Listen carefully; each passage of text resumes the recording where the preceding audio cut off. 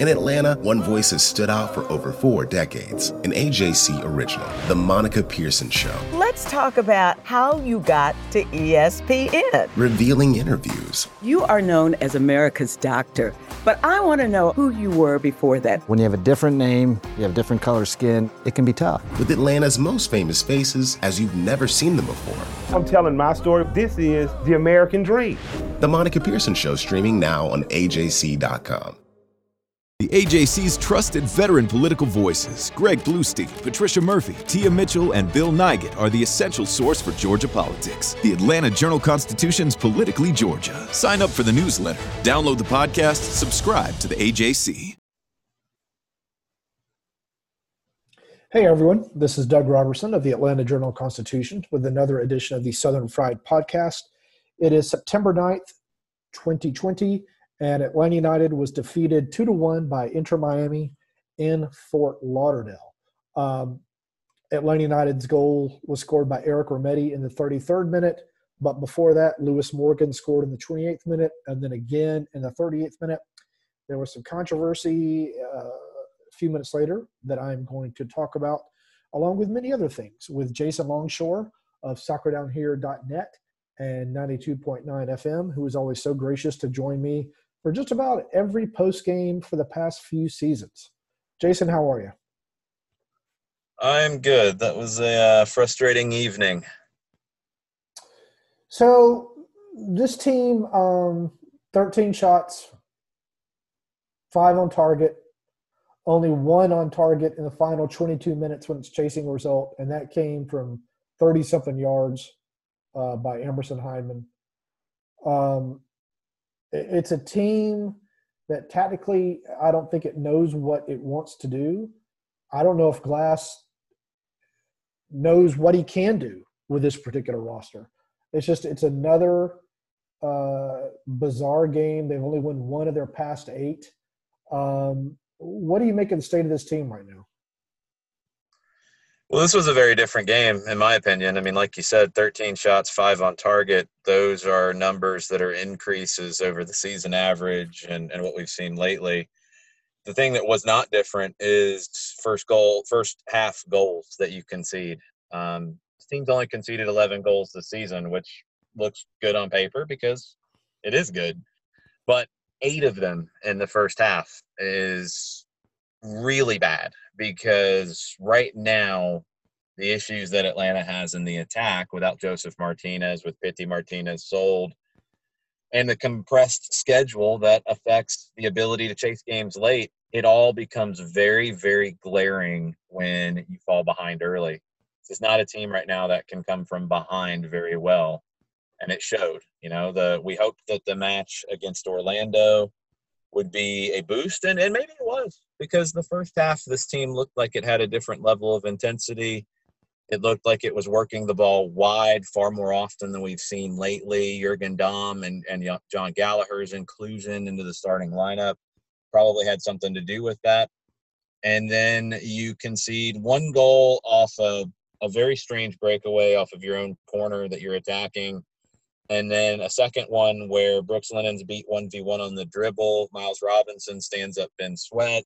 Ball deflects, falls back to Sweat. He picks out Morgan, and Morgan hits an absolute golazo. And you can't find it. You have penalty after that, and I know we'll get into it, and we'll get into the details of that one. But second half, as the night went on, Miami dropped deeper and deeper, and you had no legs to break them down. Nothing. Yeah, we talked about on your show on Soccer Down Here this morning. I think I said that I was asked about the partnership between Walks and Robinson, and I said that there have been issues, but Atlanta United hasn't been punished in those instances. Tonight they got punished. It wasn't Robinson and Walks' fault on those goals, though one early should have been when they both misplayed a long ball. I just can't figure out this team. I tweeted. Right now, I think with those two especially, Miles Robinson was laboring in the first half. I was worried that he'd get to halftime at times. You saw some shots of him on the TV broadcast, just mouth wide open, gasping for air as the second half went on.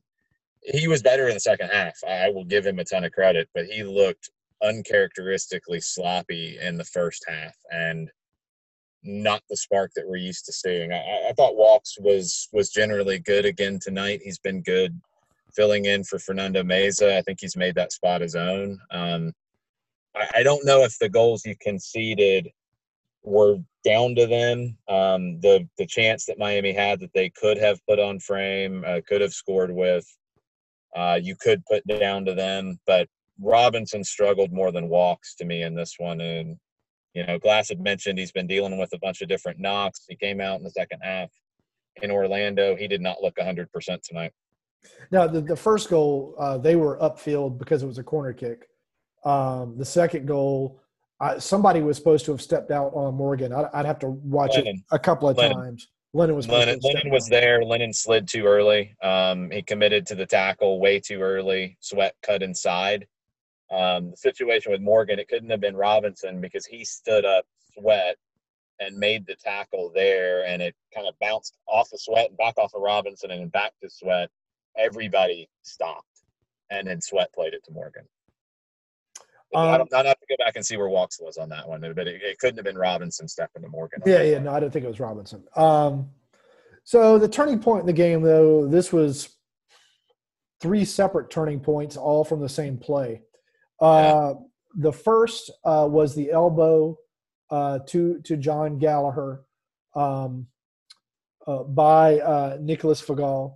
It seemed, you watch the video from whatever angle you want to watch it from, it was an elbow and forearm right into his face. You could see him look over his shoulder to find Gallagher, almost sizing him up, and he just puts it right into his jaw. Stephen Glass said he asked Robert Sabiga about why it wasn't a red card. Sabiga said, I don't think he used his elbow, and I don't think he was aggressive. I don't know. That's an incredibly embarrassing statement for a referee to make. Yeah, I mean, and there's, as Glass pointed out rightly, and this is not, this is just more about refereeing, because I've been down on MLS refereeing for quite a few seasons now, and this is just a prime example. You've got 4 referees on the field and VAR, and no one thinks that's a red card? This is the thing we don't know, and we talked about this on our full-time report on 92.9. We don't know if the AR said that they thought it was a red card. We don't know if the 4th official said that they thought it was a red card. We don't know if Soren Stoica, the VAR, said that he thought it was a red card. All we know is Robert Sabiga did not think it was a red card. And we know what he told Stephen Glass, at least from Stephen Glass's side. Sabiga makes the final decision. All of them could have said, we think it's a red card. Stoica could have said, I have 3 angles I want you to look at. None of that matters if Sabiga doesn't want to do it. It's a embarrassing decision for the league for that not to be a red card, because it is endangerment of a player's safety. There's no way you can argue it's unintentional. It doesn't matter if it's the elbow or not. There's nothing in the laws of the game about if it's not the elbow that it's okay. I know some people were confused by double jeopardy. It has nothing to do with that because it's not a dog-so situation. To say it wasn't, forceful? What was the word that Sabiga used to Glass? Aggressive. That's a joke. It's a joke, and it's at the point that, the disciplinary committee came back on something that was far less egregious and suspended Franco Escobar. If they don't suspend Figal on this, then they're not doing their jobs. But it doesn't help Atlanta United, because what would have helped Atlanta United would have been a red card there, which meant you would have had a man advantage in the second half. There's nothing that gives you that back. And it's just a very frustrating situation for a team that could use a break and didn't get what they deserved in that moment. Figal lost his head, looked for Gallagher, found him, connected with him. It's a red card in any league in the world. Yep. I'm hoping to get some clarification on why it wasn't a red card tomorrow. We'll see if I'm able to get that. And then Barco and Eric Torres step up to take the penalty. There is conversation, you could say an argument between the two about who's taking it. There was a little bit of kind of pushing, one kind of pushing the other slightly away. Glass said after the game he wasn't aware of an argument, and he may not have been watching. He may have been trying to figure out what was going on with the lack of a red card. Barco ends up taking the penalty kick. Barco ends up taking the penalty kick. You could debate the quality of the kick, but Luis Robles saved it. Eric Torres jumps on the loose ball, puts it in. You think Atlanta United has tied the game at 2. Hold on. Now Sabiga wants to go use the video system. An Atlanta United player, Torres, and a Miami player both encroached before Barco kicked the ball. Re-kick. Barco again takes that was handled correctly. That was 100% right. Barco again takes a kick, and I don't think I would have taken Barco off the penalty kick at that point. That would have been, I think, horrible for his confidence. Maybe one later. Yeah, it's tough. Barco takes it to the right this time.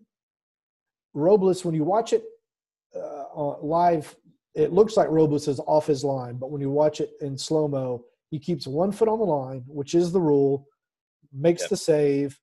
I thought this was a better taken penalty than the first one by Barco, but by no means was it a great taken penalty. It was a fine save by Robles. Atlanta United goes into the half, and that's pretty much all. That was the last of the quality opportunities they had to score.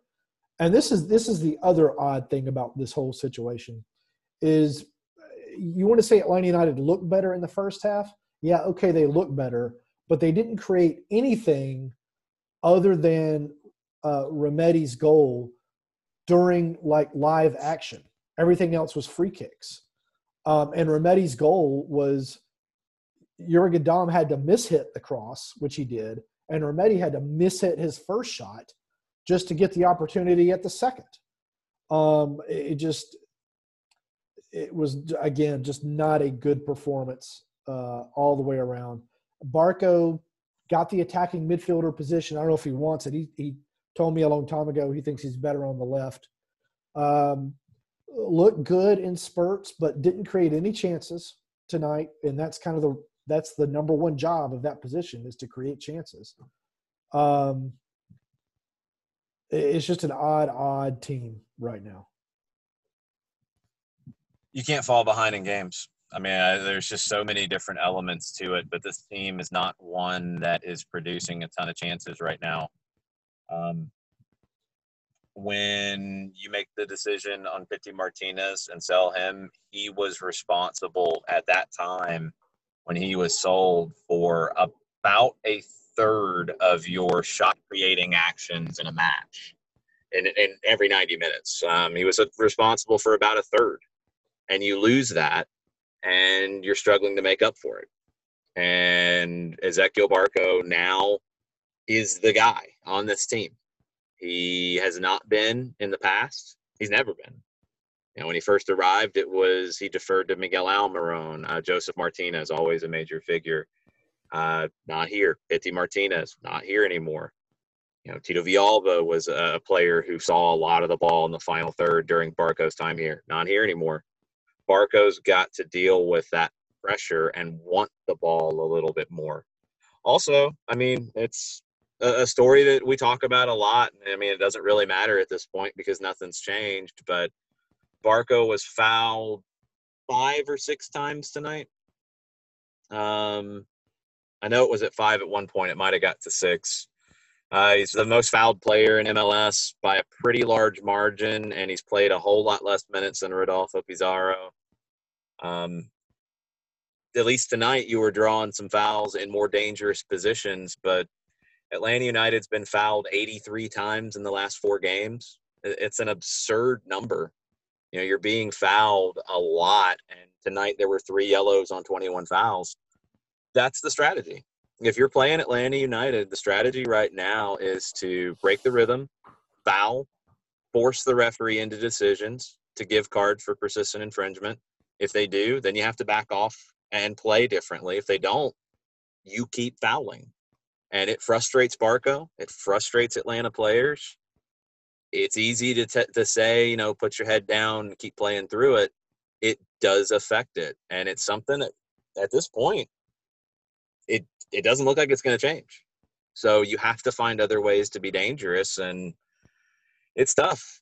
It's really tough missing the figures that you're missing in this team right now and giving up first half goals. It is the worst combination for this team at the moment. I'll be honest with you. I just have gotten to the point where the number of times Barco is getting fouled is just, I don't really care about it anymore. That's a shame. It's a big deal. It's an important thing. I don't know why it's important. There has to be a causation to this, and I don't know what the causation is. All I know is that I think that he gets fouled so much because he holds on to the ball too long. Stephen Glass keeps talking about, I want the ball to move faster. I want the ball to move faster. And that's why Atlanta United players get fouled a lot, I think, because they hold on to the ball too much. They don't move it as quickly as Barco's getting fouled when he's beating people on the dribble. It's a different story. I'd have to go back and look at how many times he's actually beat people on the dribble. I know that when he gets the ball in space, he runs it. He did a lot tonight. Go back. He did have that awesome spin. He did a lot tonight. That was an awesome play. But, I mean, at some point you got to trade. One time he wasn't fouled. He actually got away from people. You got to trade fouls for chances created, shots on goal, something that actually helped to win games. No, I agree. Don't get me wrong. This isn't winning games. Don't get me wrong. I agree. The ball has to move faster. I think tonight that had nothing to do with Barco being fouled a lot. I think it's an obvious – well, I mean, Miami fouls the most in the league. So, I mean, it's nothing new. It's the way that they play. And when you give them early goals, it just makes the game a whole lot easier for teams like that. And that's what it comes back to for me is you can't give up these early goals. You're not going to score as much right now. To expect Atlanta United to score like they did in the past, it's not going to happen. This is the first extended period of time you're playing without Joseph Martinez. It shows. If anything, it shows how valuable he is. I thought they'd find a way to be more dangerous without him. Was wrong. It's very difficult for this team at the moment. You take Pitti out of it as well, and now it's even harder. Players have to step up. Barco's one of them. Jurgen Damm, you want him to get to where he can play 90. He went over 60 tonight. Was good for over half of that, I would say. Kubo Torres, you want him to continue to knock the rust off. Feels like his touch is coming back, but it's not where it needs to be. You've got to find more ways to be dangerous. Gallagher was lively. I don't know if he was the same after the shot to the face. When you're not scoring very well, the defensive mistakes become more glaring. And that's just what it feels like right now for me is you've got to be almost perfect defensively to get results at the moment because the goals are hard to come by. The Jurgen Damm created 2 chances tonight. Never really got a chance to kind of stretch his legs and beat anybody because there weren't any passes played down his side, any long passes. Part of that was Miami's tactics. Part of that was Atlanta United's tactics. It's just, I tweeted, if you had to pick a lineup tomorrow of all healthy players other than Joseph Martinez to get 3 points against a quality team, could you pick a lineup that you would be confident is going to get 3 points? I could pick the best lineup that I think this team has at the moment. Right, but are you confident it would get 3 points? Well, I mean, Doug, what do you want? Like, the team's missing a lot of pieces right now. They're not playing well. I mean, should they just give it up? Like, you have to pick the best lineup you can play, and it would be Bello. It would be, for me, Walks. I think he's been outstanding, probably the most consistent player next to Lennon this season. Mm-hmm. Bello, Walks, Robinson, Lennon at right back. Lorenowitz as your holding midfielder. This is where it's tough because I don't know if between Remedi, Heinemann, and Josetu, anybody's really pulled ahead in that battle. You got to play 2 of them there if you want to play Barco on the left. If you want to play Barco centrally and you want to play Lorenowitz with somebody, I would pair him with Remedi. Dom on the right and Kubo Torres up top. That's the best lineup you can field at the moment. I guess I'm just wondering because the team has consistently over the years kind of bragged about its depth, and yet it's just it doesn't appear to have quality depth. So the team can't talk about it on one hand, but then say that there's not any on the other. It's just, again, a weird season. Now, I think Atlanta United is in 8th in the East, I believe, after tonight's results. 8th with 11 points, 2 ahead of Nashville, which is Saturday's opponent. 2 ahead of Cincinnati, which we don't know if they're going to play, but I assume they will, whenever Major League Soccer announces the remainder of the schedule, which doesn't appear like it's going to happen by the end of this week, which is strange. It's only 3 points ahead of Inter Miami right now, and Chicago Fire, which is last and 14th. This is going to be a struggle, I think, for this team for a whole lot of reasons to try to finish as one of the top 10 teams and make the playoffs. But, Jason, what do you have coming up tomorrow? Got Overreaction Thursday on Soccer Down Here. We're on at 9 a.m. Go to about 11. And we'll take all of the comments about Atlanta United and the game tonight. Got another show on Friday, and you'll be joining us Friday morning, hopefully. I hope so. Okay, 10:30. All right. And again, you can find me on Twitter at Doug Robertson AJC, on Facebook at Atlanta United News Now. Atlanta United loses to Inter Miami 2-1. The Five Stripes have won just 1 of their past 8 games in the league, 1 of their past 9 across all competitions. The 1 game they won, they actually scored in the first half. Tonight was the exception to that, but they were also already down by a goal when that happened. You can find this podcast, obviously, on iTunes and Spreaker. My game story is up. The What They Said is already up, and I'll have a couple more things tomorrow about this game as Atlanta United begins preparing for Nashville on Saturday. I appreciate it, Jason. Please be safe driving home, and I'll talk to you later. I'm Ernie Suggs, race and culture reporter for the Atlanta Journal-Constitution. And I'm Nedra Ravone, lifestyle columnist. Atlanta has been known as the Black Mecca for so many years, but that means something different to everybody. It means everything to me. I've been living here for 24 years, and I am still amazed at how rich the city's Black culture continues to grow. Every day I wake up, I learn something new. Well, you all can learn something new by subscribing to the Atlanta Journal-Constitution's new newsletter called Unapologetically ATL. It's all about the people, the events, and the entertainment happening in Metro Atlanta that Black people might want to know about. Like historically Black colleges and universities. Atlanta's thriving art scene. And the city's growing neighborhoods. Wherever you live, we want to hear from you. We want to hear what issues are important to you. So subscribe today at www.ajc.com/unapologeticallyATL.